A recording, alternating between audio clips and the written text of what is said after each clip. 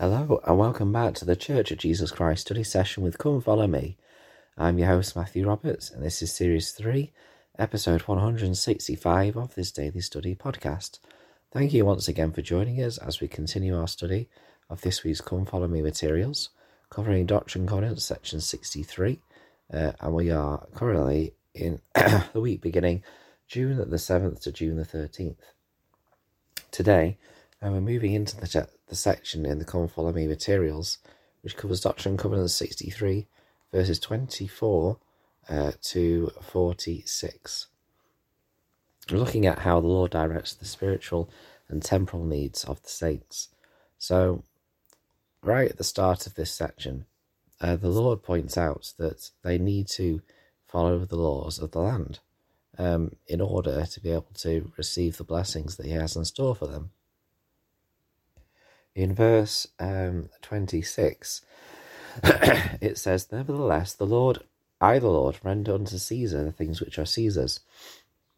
Wherefore I, the Lord, will that you should purchase the lands, that you may have advantage of the world, that you may have claim on the world, that they may not be stirred up unto anger."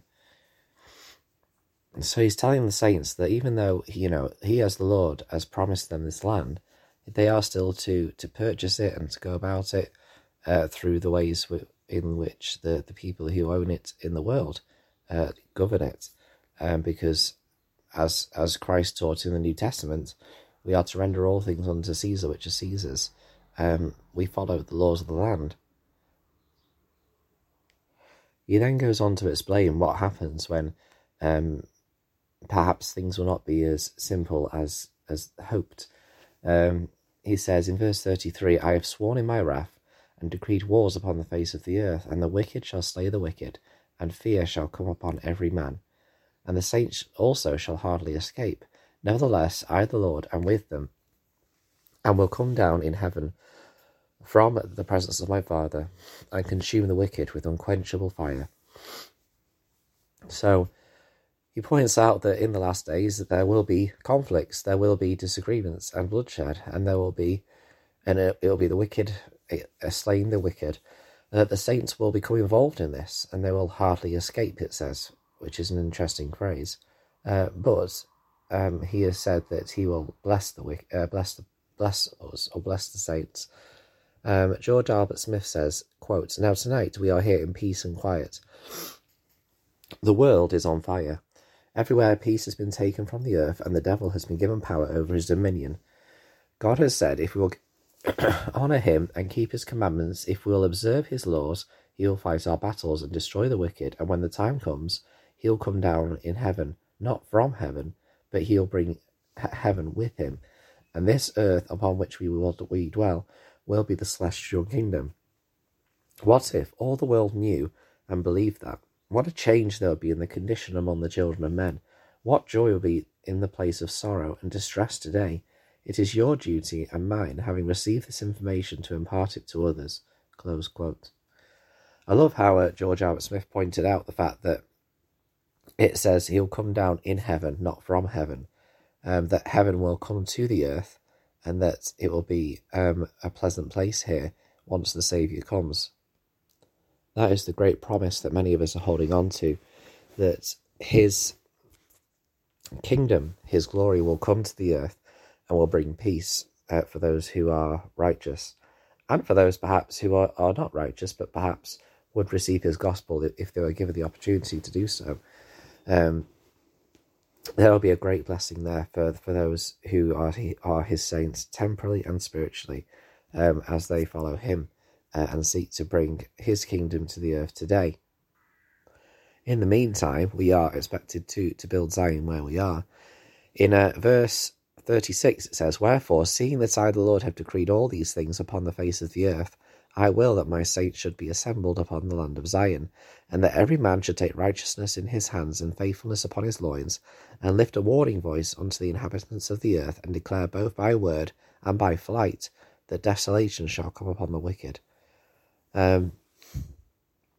This is saying to all of us that whilst all of the difficulties and hardships and tribulations are going on in the world, as saints, we are to be assembled in the land upon the land of Zion. Now, to these people at this time, this was, of course, planning to be gathering in the place of Independence, Missouri.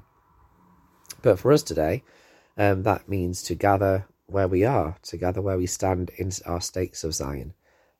We are not asked to pay vast sums of money to emigrate to a certain particular place, but we are to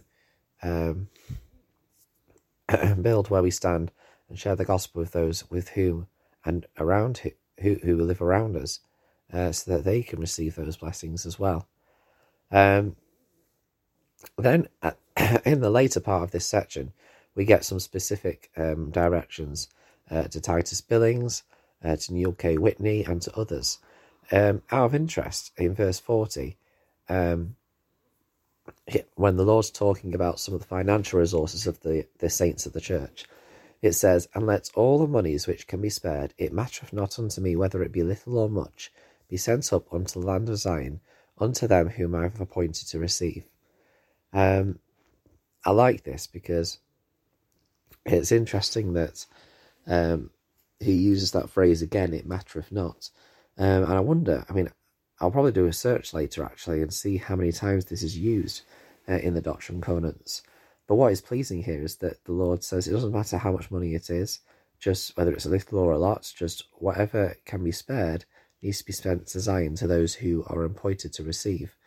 The individuals who are appointed to receive include Bishop Edward Partridge, if we look at the footnotes.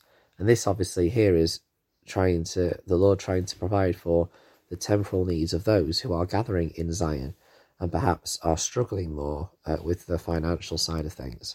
And so through the saints, he is trying to provide for the other saints.